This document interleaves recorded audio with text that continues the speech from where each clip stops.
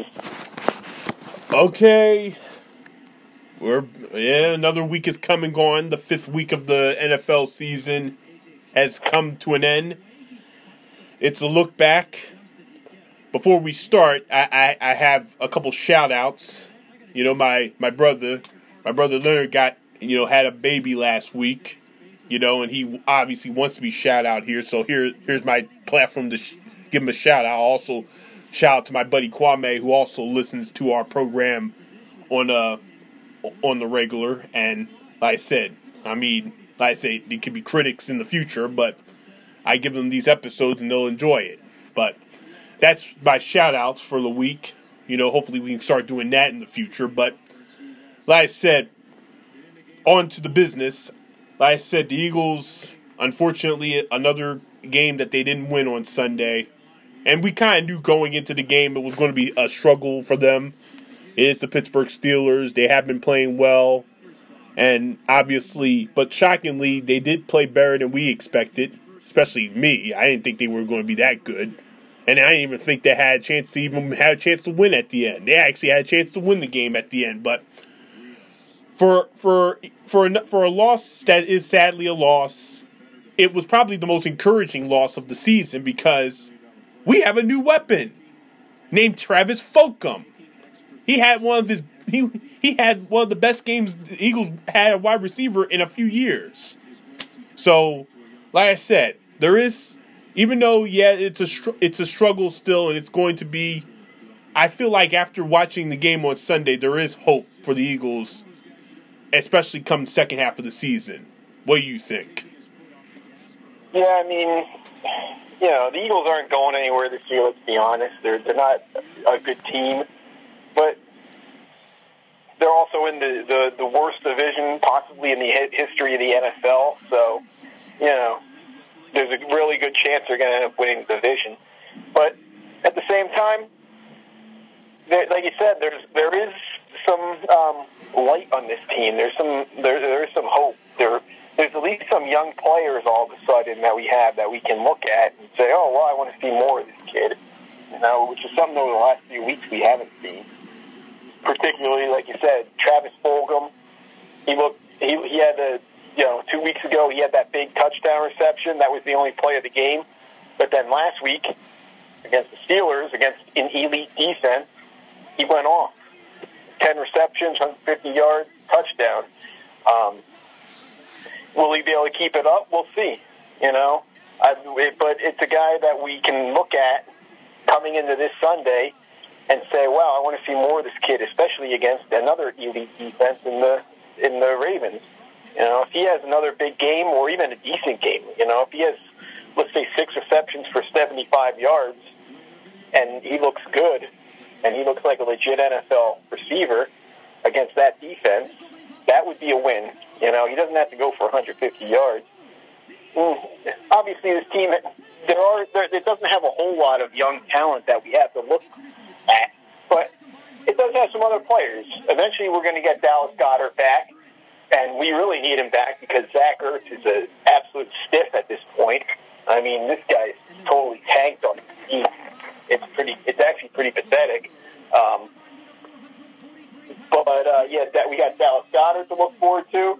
And another guy on offense that has looked very impressive that needs to be in the starting lineup for the rest of the year is Jordan Mailata.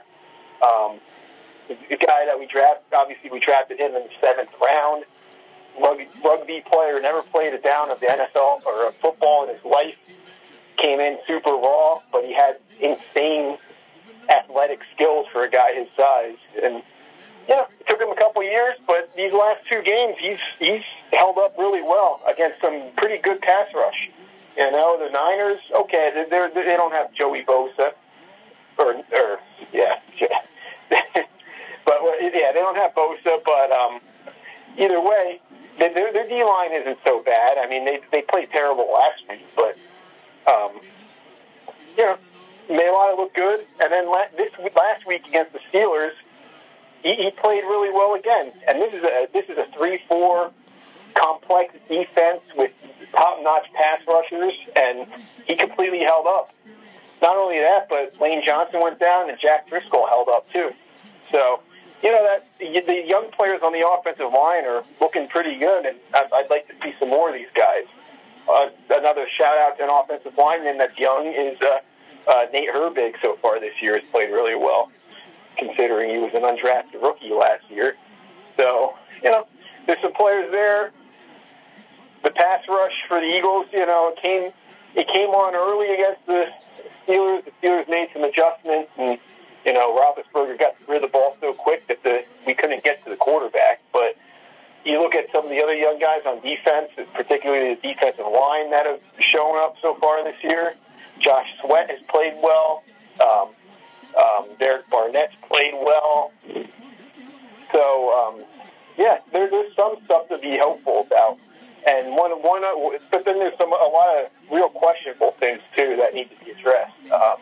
The number one thing that needs to be addressed is the defensive coaching. I mean, I've always been a guy that likes Schwartz. I'm not one of these guys that likes to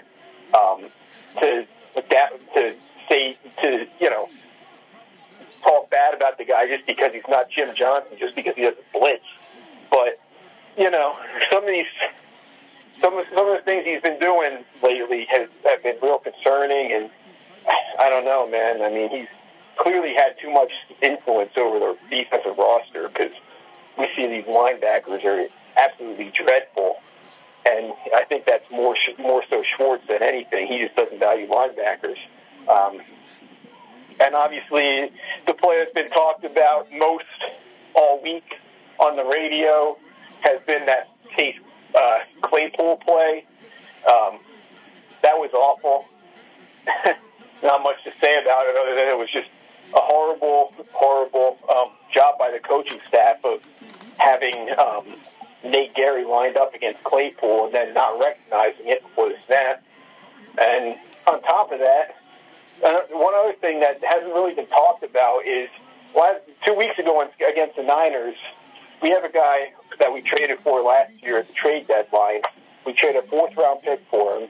He did nothing. He barely got on the field. His name's Gerard Avery, right? Yeah. 2 weeks ago against the Niners, he was absolutely dominant. Like, he actually came out. He played like a champion. And then this last week, he was inactive.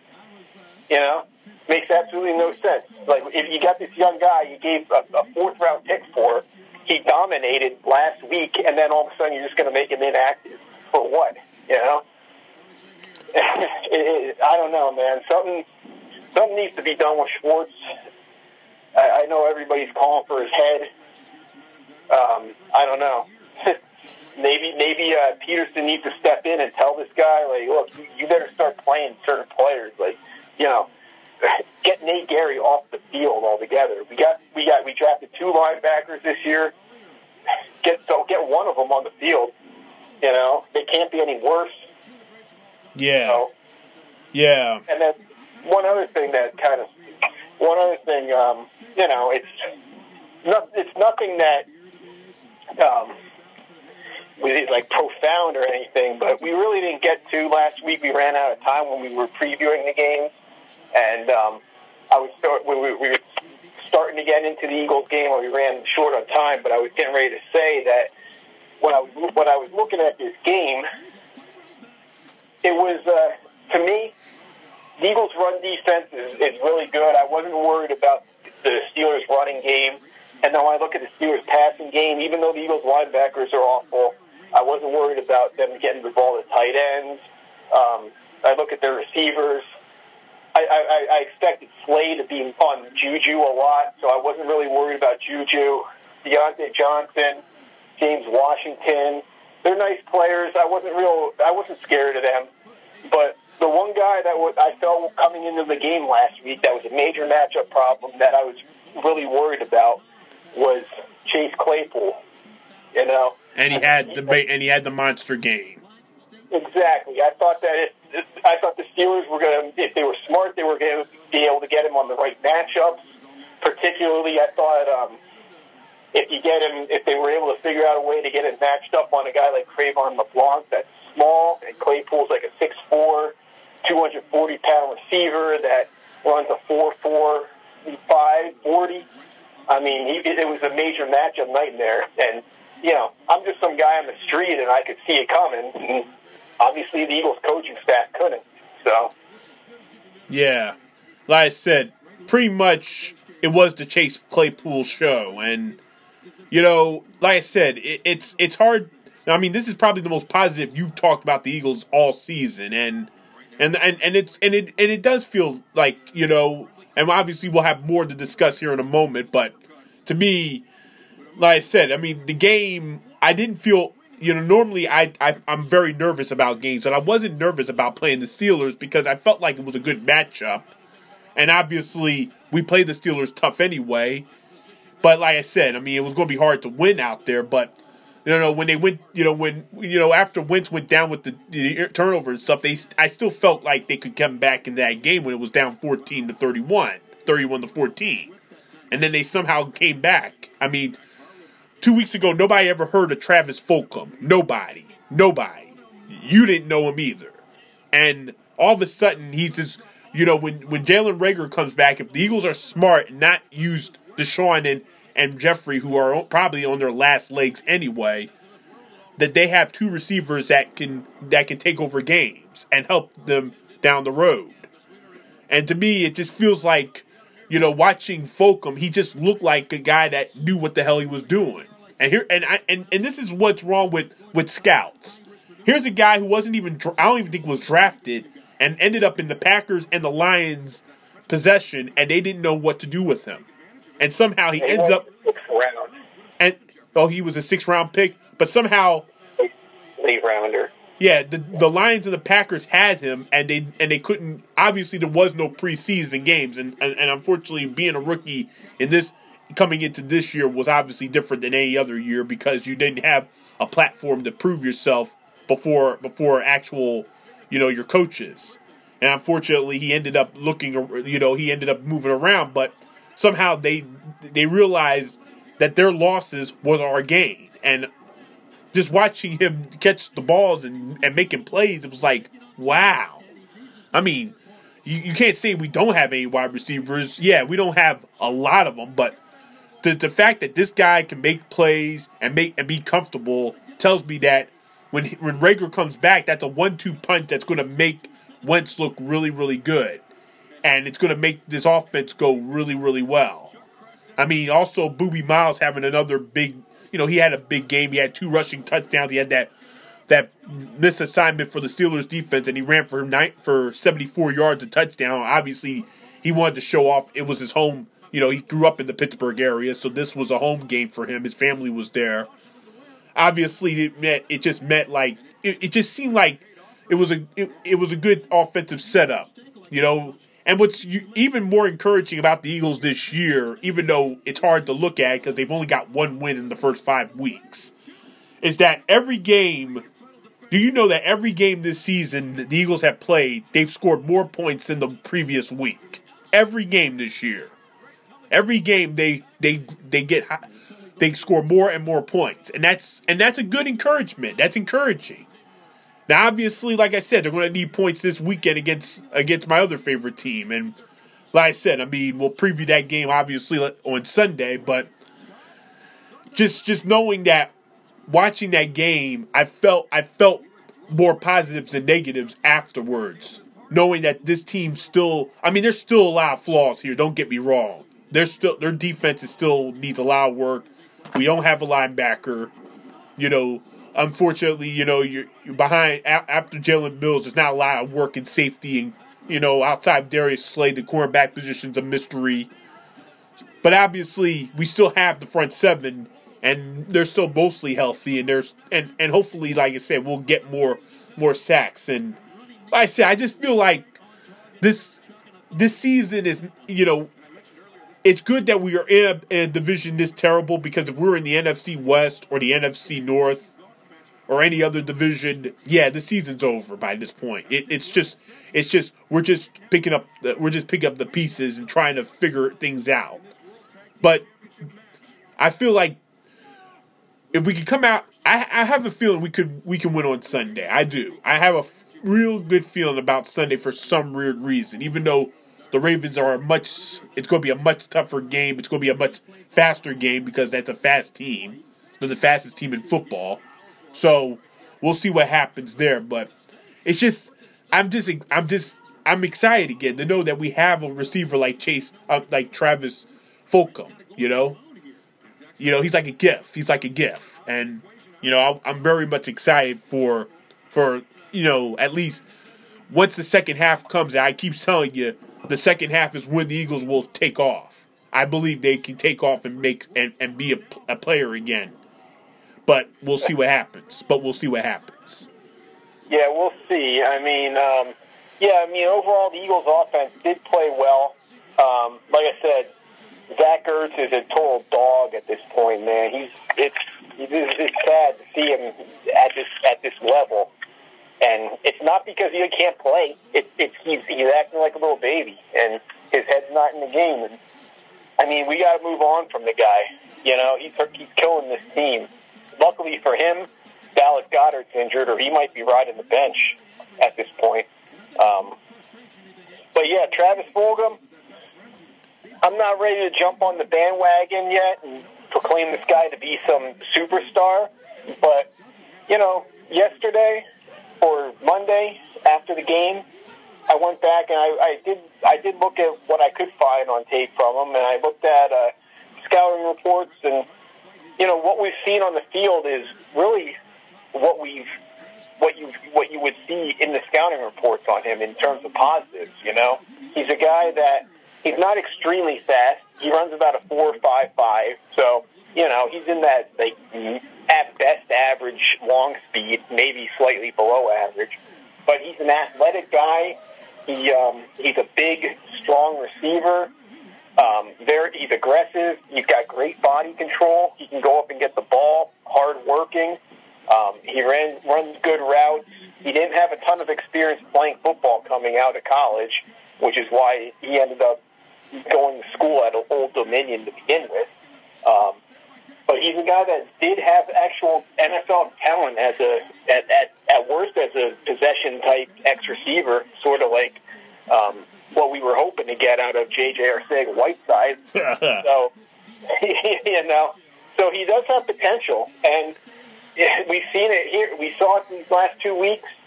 According to the players and the coaches, they've seen it in practice since he's come into this team. He's a guy that's been supposed to be putting in a ton of work, working as hard as anybody else out there, if not harder, and it's starting to show on the field. So he's a guy that I want to see more of. I'm hoping to see more of. I'm just hoping that they don't try to start putting in Alshon and Deshaun over him. We got to see what we got. Like I say it all the time. You got to play your young players, and you got to give them a chance. And we've had way too many players over the last couple of years that are young that really didn't get a legitimate chance to show what they got on the field, and then they go to another team and play well. And it's happening again this year. We got a major hole at number 2 cornerback position, and we're looking at Sidney Jones went to Jacksonville. He's having a really good year. He played great last week. Rasul Douglas went to Carolina. He's playing at a really high level. He's grading out as a high-quality starting cornerback down there. We saw it last year with L.J. Fort leaving this team, going to the Ravens, playing really well. It's started to become way too much of a trend that these players leave here and then play well.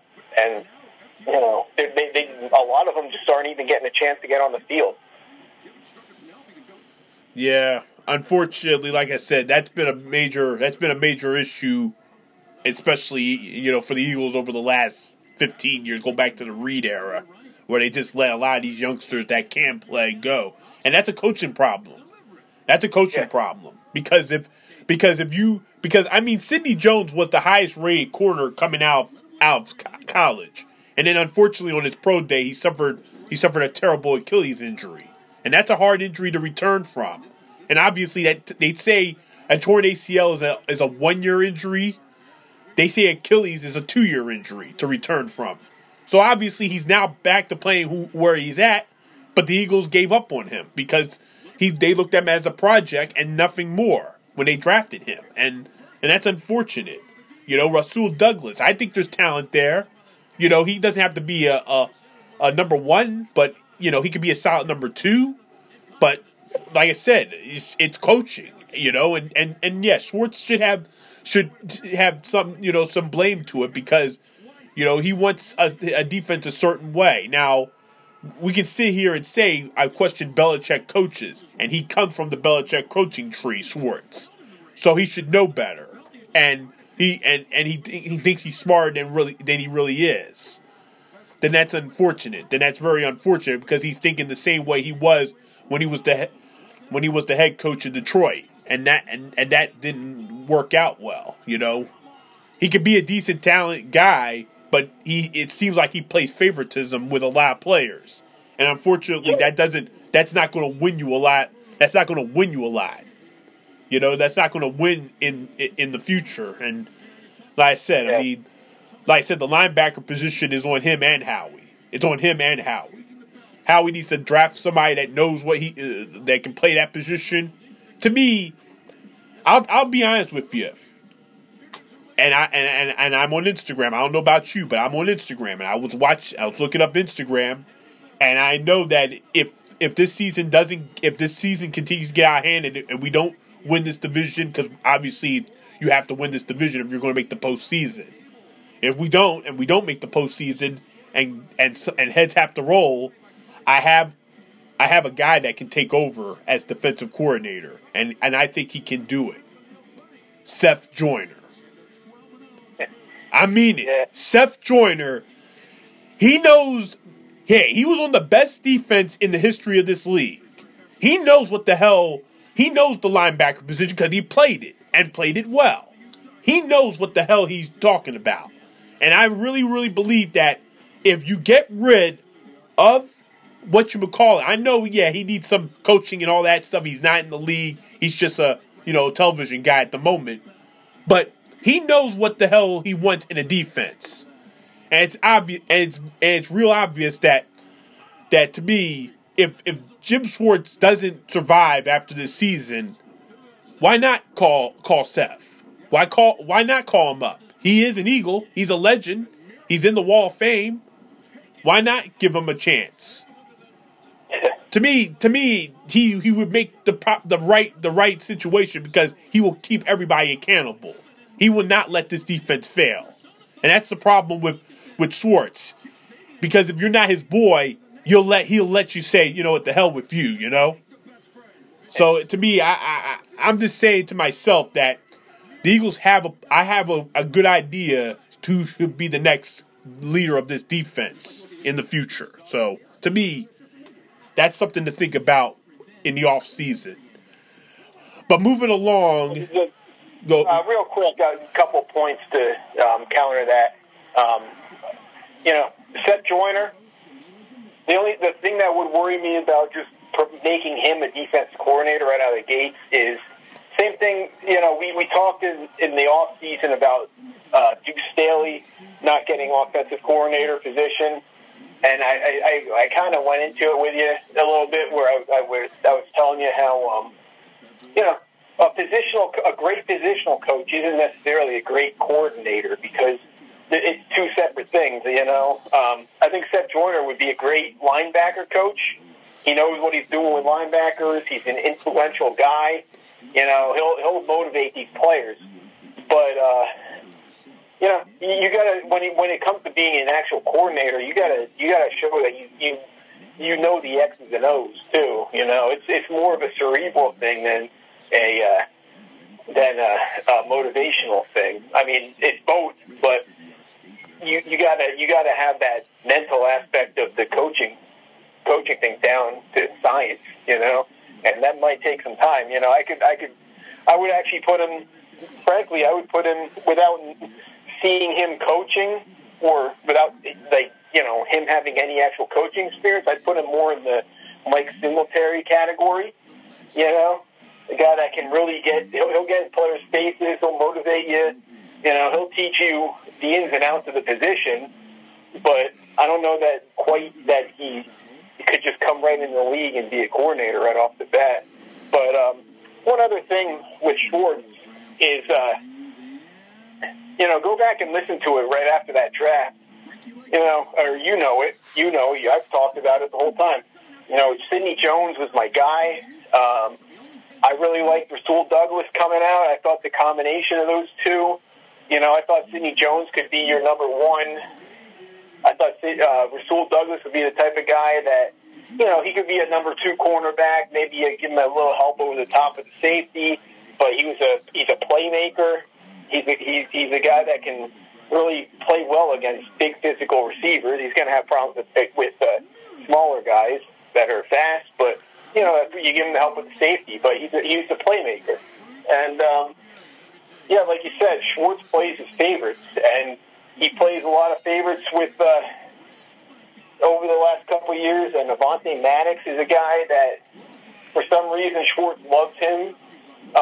We came into this camp where there was supposedly like an open battle for the number two cornerback position, but everybody since day one of training camp, every reporter said the same thing, that this supposed camp battle is a total farce.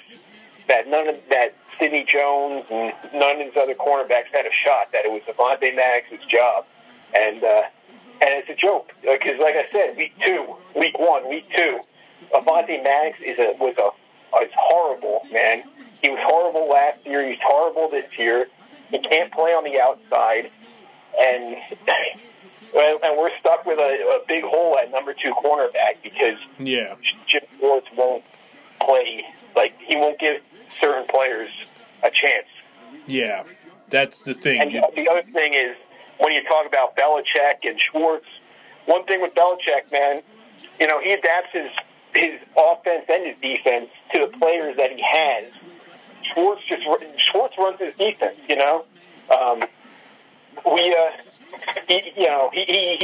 adapted a little bit in terms of the last since he's been here. He's run a lot of zone because we have horrible cornerbacks.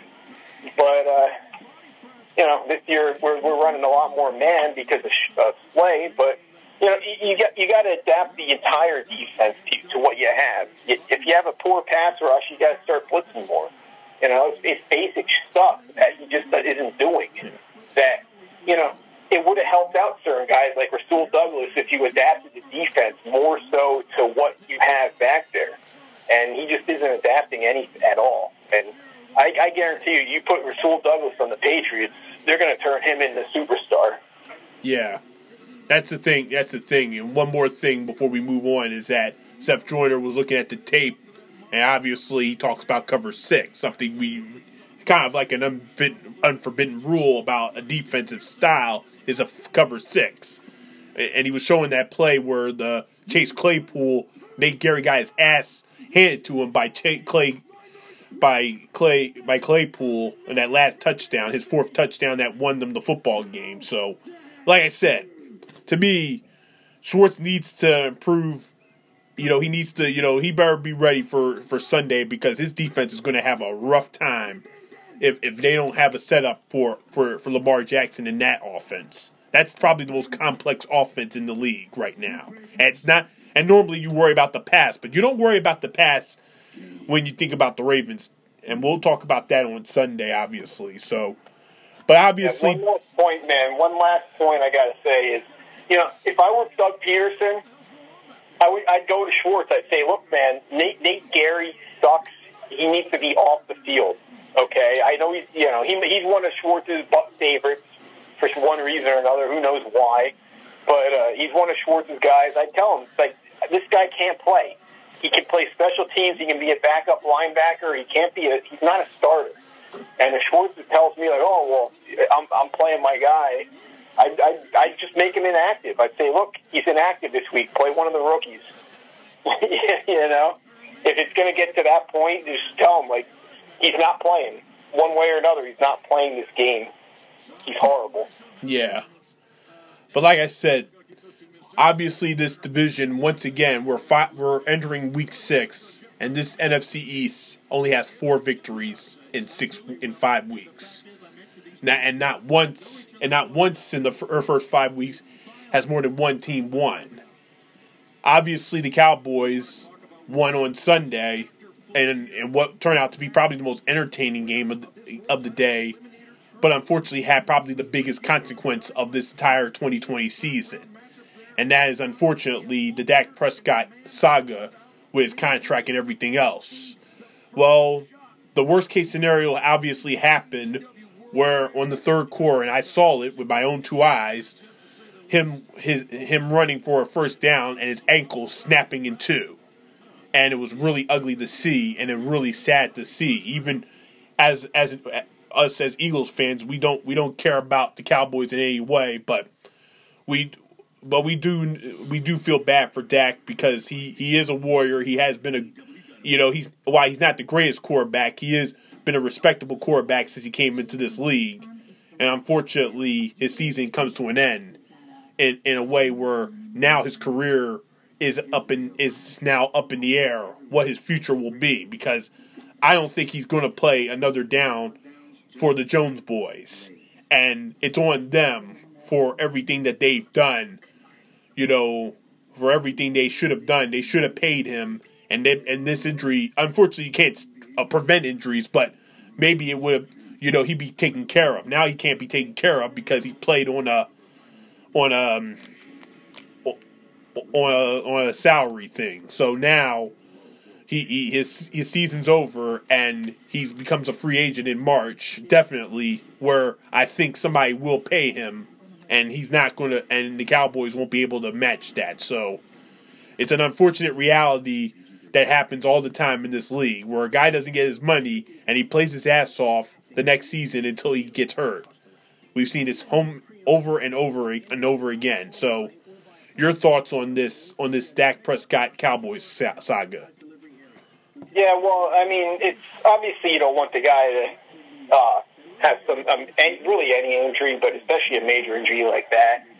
But it's part of the game too. And if you're when you hold out, or not even hold out, but if you're gonna bet on yourself for a year, this is actually year 2 that he's betting on himself. I mean, the odds go up significantly every game that eventually you're going to have an injury. And he obviously suffered the worst of the worst type of injuries. It's a potential career ender, and it's sad because, he was whether it's with the Cowboys or somebody else, the way he was playing this year with his stats, he was ready to cash in on a big payday. And, you saw him on the field crying and everything. And frankly, I'd be crying too if I was looking at a $200+ million deal for whatever 5 years, and all of a sudden that's out the window. But I mean, it is part of the game, and it's part of the risk you take. And I mean, you say that the Cowboys should have paid him, but at the same time, they knew he wasn't worth what he was asking for. They actually offered him a legitimate deal. They offered him right about they offered him basically the same type of contract that Carson Wentz got, and he's on the same level as Wentz. But he's looking for a $40+ million a year deal. I don't know that it was more Dak or that's the type of thing. It probably was more so his agent trying to milk every penny out of the team, and he's in Dak's ear. Oh, you can get more, but sometimes you got to weigh the risk, man. It's like, well, I can take a slightly lesser deal, but still take in 35 more money than I would ever have imagined for the rest of my life. And, I take that in, I'd be set for life, my kids would be set for life, their kids would be set for life, and you're good. But, you got to weigh that risk. Is that worth an extra $3-4 million a year when you could probably make that money up in advertising, especially when you're the quarterback for the Dallas Cowboys? Yeah. So it's one of those things where he probably should have taken the $35 million a year type deal and he would have been good. Nothing to worry about other than just rehabbing. But now he's got to worry about not only rehabbing, but somehow getting back into the type of condition where he can get a high contract like that. Because at this point, no one's going to pay him more than a yearly type of deal. Yeah. Like I said, I feel so bad. I mean, even though, you like I said, we can't stand the Cowboys at all. We feel for Dak because Dak is a good guy, and he's been nothing but a leader for that franchise when they know they're pathetic. He came into this league. He wasn't their big thought. He was a 4th round pick, but Tony Romo's body was failing him, and Tony Romo had a lot of respect for Dak that he gave the reins of the quarterback and the franchise to him, and he went on to retire to work on CBS with Jim Nantz.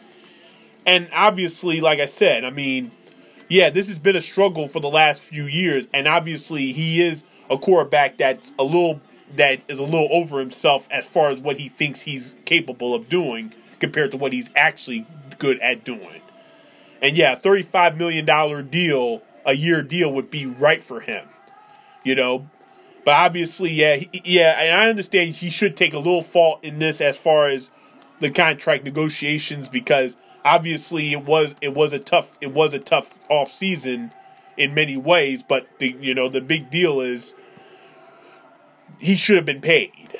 And when the Patrick Mahomes deal was made, everybody panicked. Everybody panicked. The Prescott side and the Cowboys side, and unfortunately, he's left dangling, playing his ass off, looking for a major payday. And then, unfortunately, this injury takes place, and it's unfortunately the end. It could be the end of the road, at least for him in Dallas. I don't expect him to come back to the Cowboys because at this point, they still have a long way to go. They're still good enough to win this division, even with Andy Dalton under center. We'll see how that goes.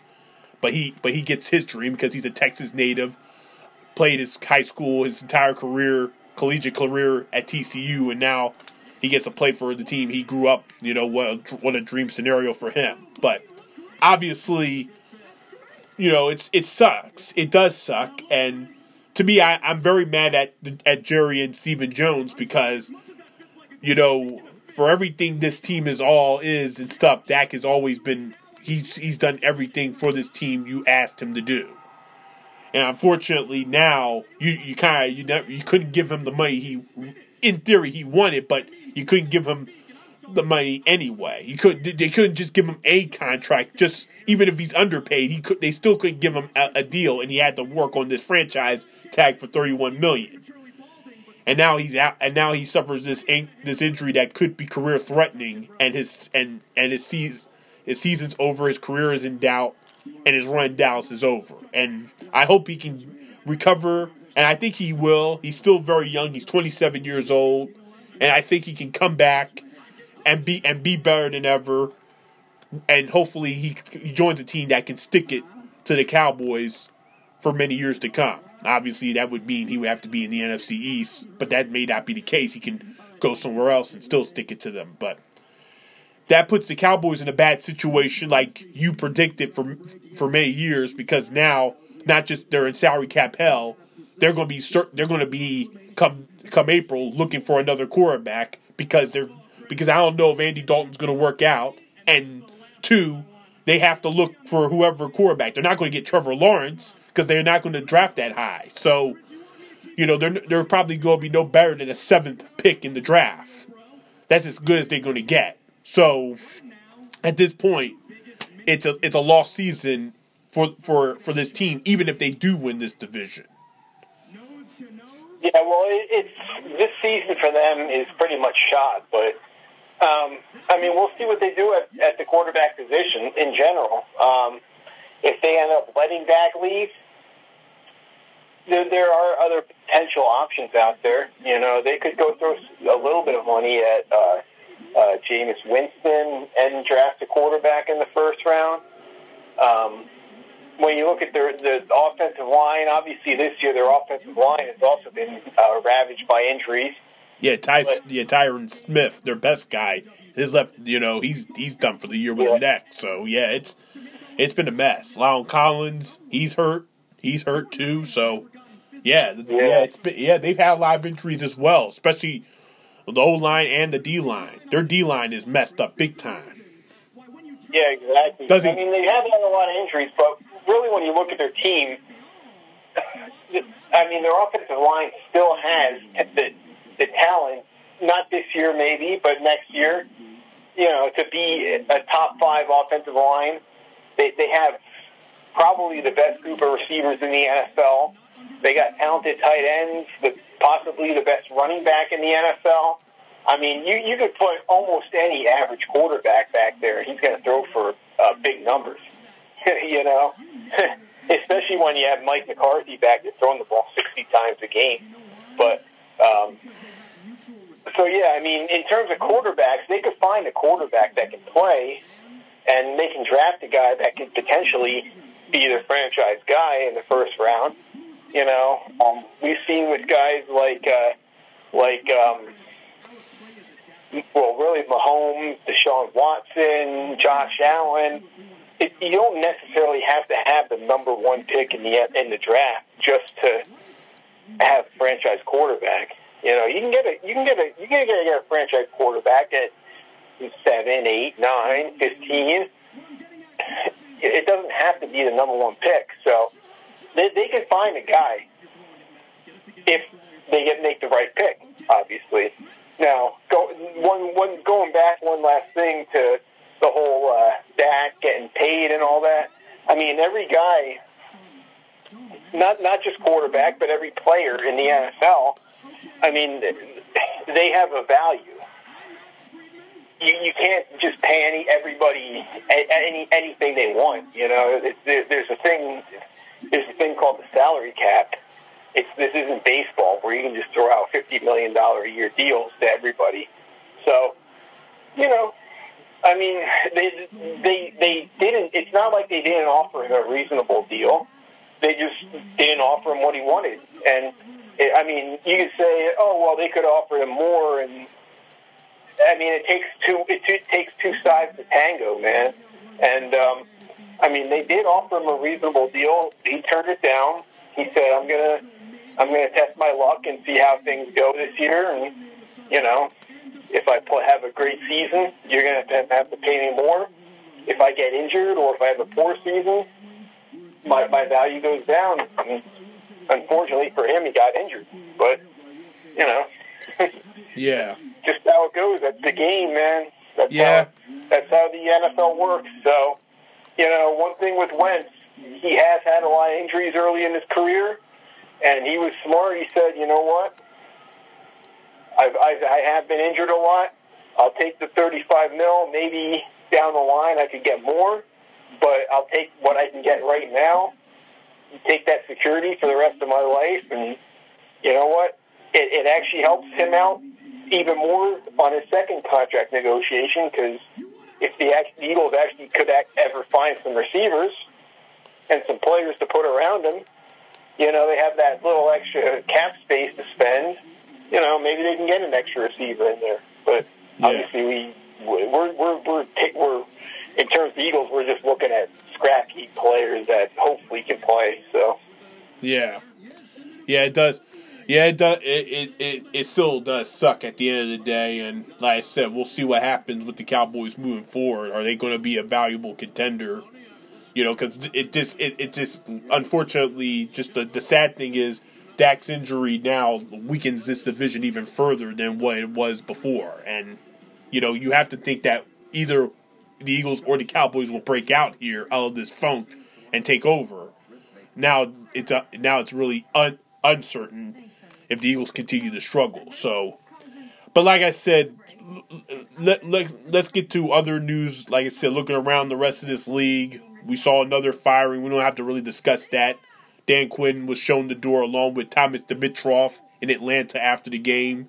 It's about damn. Yeah, I think we both predicted that one, right? We don't even have to discuss that, But there is a rumor going around that. But the bigger surprise is there is a rumor that Arthur Blank is going to clean house come the trade deadline. And the big story is Matt Ryan might be suited for a trade. So to me, that's something to think about. Le'Veon Bell has left the New York Jets. They tried to trade him, but there was no offers because of his contract. So he's out there looking around for a new deal. I mean, obviously he's not going to be the feature back if he gets a job. Probably the second back at best. So that's out there. But let's go to our list that means the most. It's our and we'll tell the story about the rest of the league. Is our top 5 list. We always do this at the end of each quarter of the leagues. After 4 games, these teams play because 4, 4, and 4. So obviously, we did this last year to success, and we're going to do this again. So we'll start with our top 5 AFC teams from 5 to 1. Go ahead. All right. Well, real quick, just before what you said, I didn't hear that about Matt Ryan, but my very first thought obviously comes to mind is, what if the Cowboys decide, okay, well, Dak is done after this, so let's trade a first or 2 first-rounders for Matt Ryan to bring him on there with that team. I mean, they obviously are back in the hunt. Their defense is still horrible, but they found their new franchise quarterback. So, there's always that possibility. Yeah, but unfortunately, Matt Ryan's older than me. He's 35, and we don't know how much gas left he has in the tank. So Jerry Jones just turned 78, so he's not looking for a long-term fix. He's looking to try to win now. So. Yeah.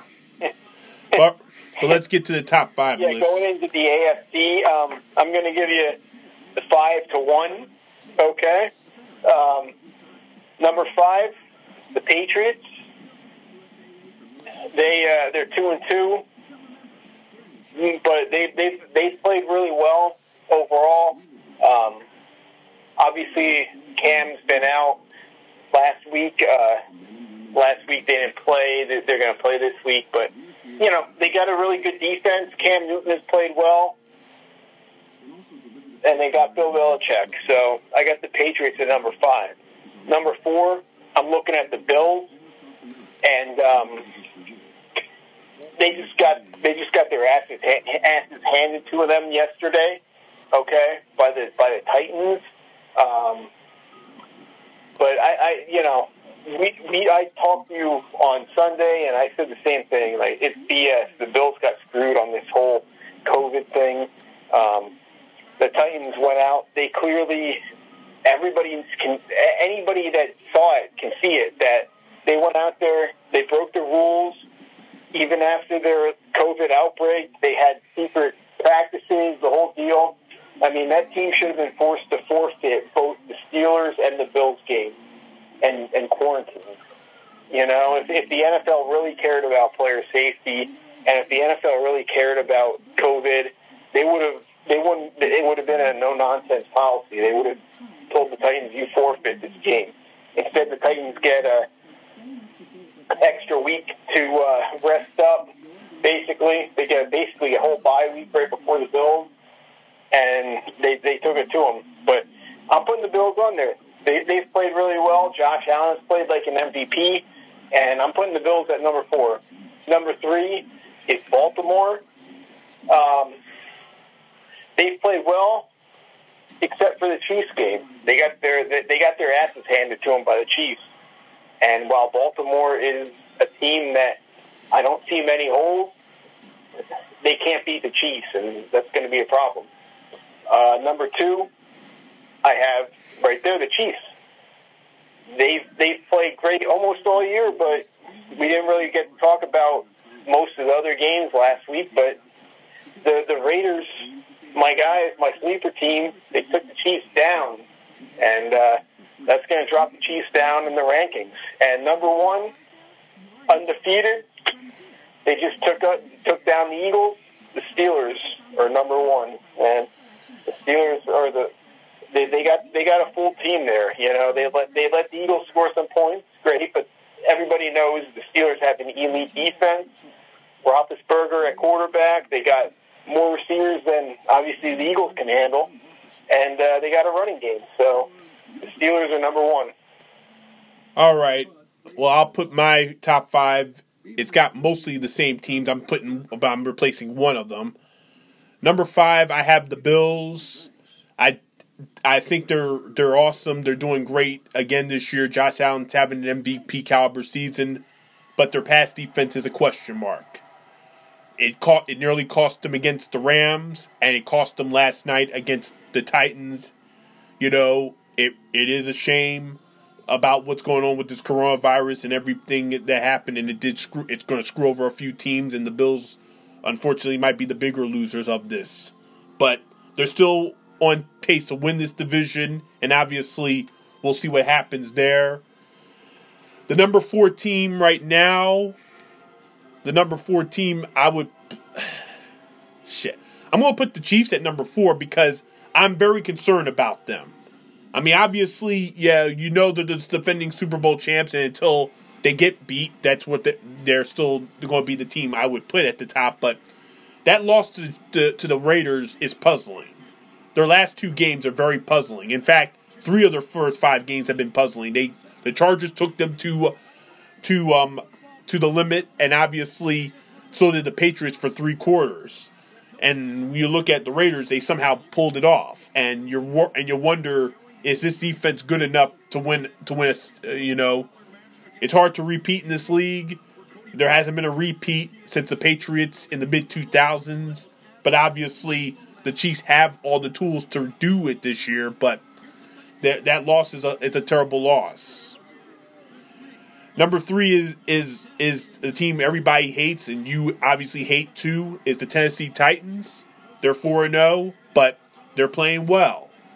You know, Tannehill's still playing at a decent level. That momentum, it still works. Remember, this team was about 10 points away of a Super Bowl appearance. And obviously, Mike Vrabel is an underrated coach. He's the best of the Belichick clan. And obviously, their defense is decent enough. Derrick Henry still runs the ball with precision and pounding it. He's probably the best pounder in football. So I have Tennessee at number 3. As much as I love to put my Ravens at number 1, they're not. I have them at number 2 like you. That loss to the Chiefs is their kryptonite. If they can't beat the Chiefs, then they're not going to win the AFC.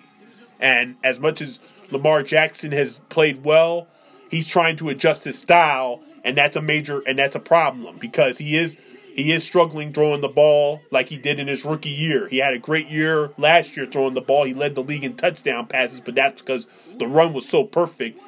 He could just go in there and get end zone touchdowns, which he led also in 2019. So Pittsburgh is at number 1. Where's the flaws at? Roethlisberger is Roethlisberger. He's a future Hall of Famer.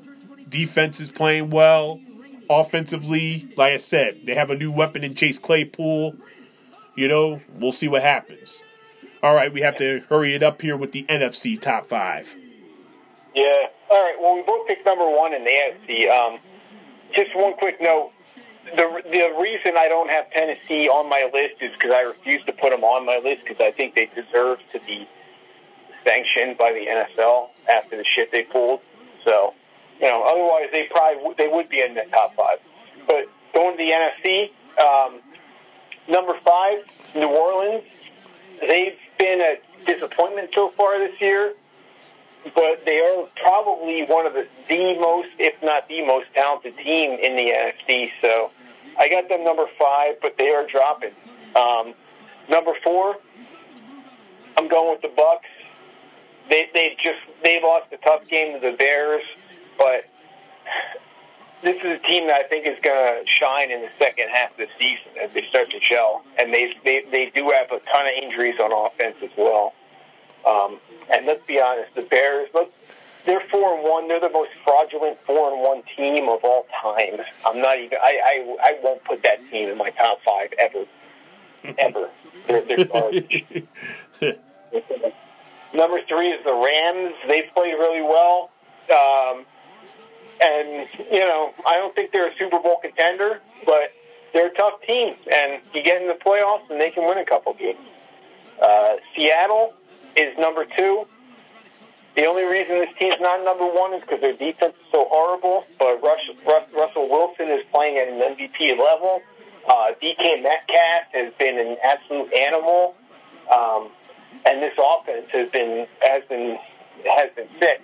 And if they can somehow figure out a way to shore up that defense, Seattle is probably the best team in the NFL. But right now, they're only number 2 in the NFC because number 1 is Green Bay. It's another team that has been great on offense. Their defense has been a lot better than Seattle. So Green Bay is number 1, Seattle is number 2, but that could turn if Seattle can shore up that D. My top 5 list is almost eerily similar to yours, just a few position change, pretty much one. Number 5 is the Rams. Yeah, they're 4-1. They swept the NFC East, so there's a little bit of question mark because the division is so bad that they swept them with ease. But they're playing very well. Aaron Donald's having another monster year. And obviously Jared Goff is playing much better than he did a year ago. He's more confident with his passing and his precision. So Sean McVay's done a damn good job with them. Number 4 is New Orleans. The Saints are, they've been shaky, but obviously I still trust them to win this division and to go far in the postseason. This is probably the last go around for Drew Brees. This probably will be his final season, but he's doing what he's doing still at his age, and they're still, it's still a struggle, but they came from behind. It's still, as long as you have Brees, you have a chance. Tampa Bay is number 3. Obviously, Brady and Arians, they're still learning each other. I mean, yeah, it was a tough loss to the Bears, a game they really should have won. I mean, I saw the second half of that game. But yeah, they're built to make a deep run when things get better. So I expect them to get there as well. Yes, I agree with you. Seattle is number 2, and the only reason why they're number 2, even though they're the only team in the league that has 5 victories, is because their defense is still bad. They should have lost last Sunday night to the Vikings. As much as it looked, the Vikings outplayed them for most of that game. Russell Wilson is the most special player in this league. Any other quarterback would not win that game on Sunday if it wasn't for him. Russell Wilson is an MVP, is the leading MVP candidate, no doubt in my mind. And I do agree with you at number 1 with Green Bay. Obviously, Aaron Rodgers, he's playing at Aaron Rodgers' level again. This defense is playing decent offensively. There's not a lot of flaws through the first couple of weeks. And, like I said, they have a big matchup on Sunday in Tampa Bay. That's going to be our game of the week, so we'll look into that. But, yeah, I do agree with you for most of the NFC. So, unfortunately, that's all we have for this week. There is no Thursday night game with all the circumstances moving around. The Kansas City-Buffalo game has been moved to late Monday afternoon. So there's no Thursday game. So we'll see you Sunday with our normal preview. Enjoy this look back wherever you can listen to it on any situation. Have a good night, folks.